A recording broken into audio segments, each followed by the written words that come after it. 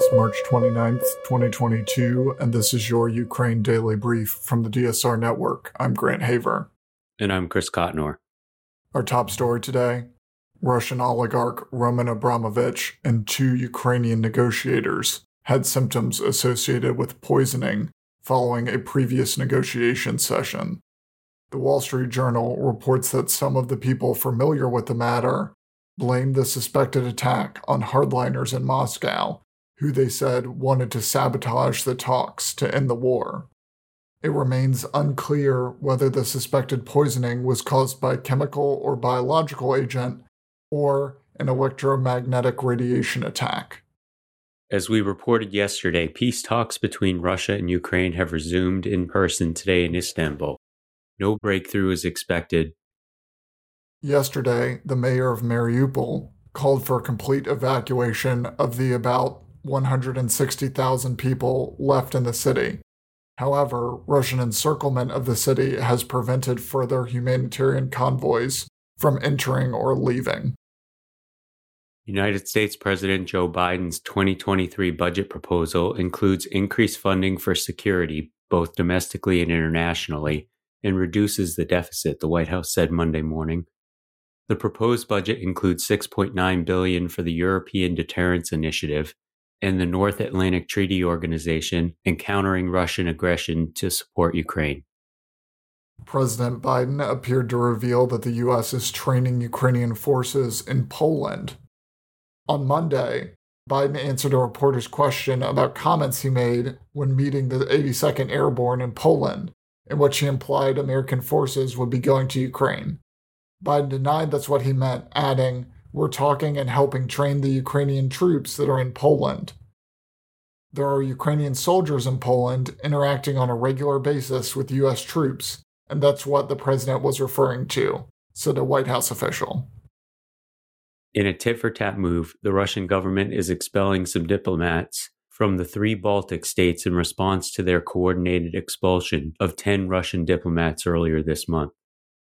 The European Commission has called on governments to halt the sale of citizenship to investors and to suspend the sale of visas to Russians and Belarusians. The move comes amid concerns that people hit by EU sanctions over Russia's invasion of Ukraine may be holders of EU golden visas or passports. Governments should check whether these sanctioned individuals were holding a golden passport or visa, the Commission said, and should determine whether to annul those passports or immediately withdraw residence permits. In my opinion, golden passports are always a bad idea. They attract dirty money from corrupt people attempting to launder their money and reputations. If the sanctions in Europe and the US have shown us anything, is that we knew where the oligarchs were all along and we did nothing about it. Moving forward, the West should work more closely to tackle corruption wherever it may hide. Russia said on Monday it was preparing to restrict entry into Russia for nationals of unfriendly countries, after the West piled unprecedented sanctions on Moscow following Russian President Vladimir Putin's decision to send troops to pro-Western Ukraine.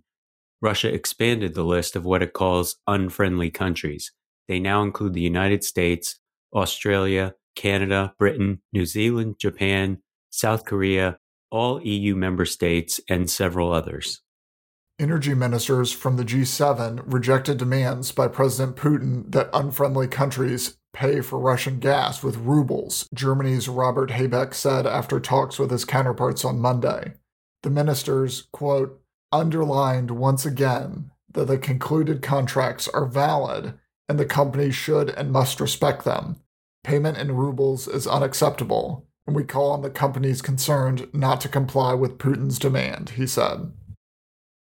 Russia's Novaya Gazeta, an independent newspaper, has finally shut down following crackdowns on the free press in Russia. The paper drew the ire of Russian media regulators when they published blank pages to represent the information they are not allowed to report. That's all the news we have for you today. Be sure to rate, review, and subscribe so that more people can find the show. If you have a tip or topic you'd like us to cover, please email us at udb@thedsrnetwork.com. Members of the DSR Network will receive an evening newsletter version of the Ukraine Daily Brief. So go to thedsrnetwork.com and become a member to never miss any of our analysis. If you want more in-depth discussion of these issues, tune into Deep State Radio this evening to hear David Rothkopf, Rosa Brooks, Ed Luce, and Corey Shockey break down the latest news. Stay safe and stay tuned to the Ukraine Daily Brief from the Deep State Radio Network.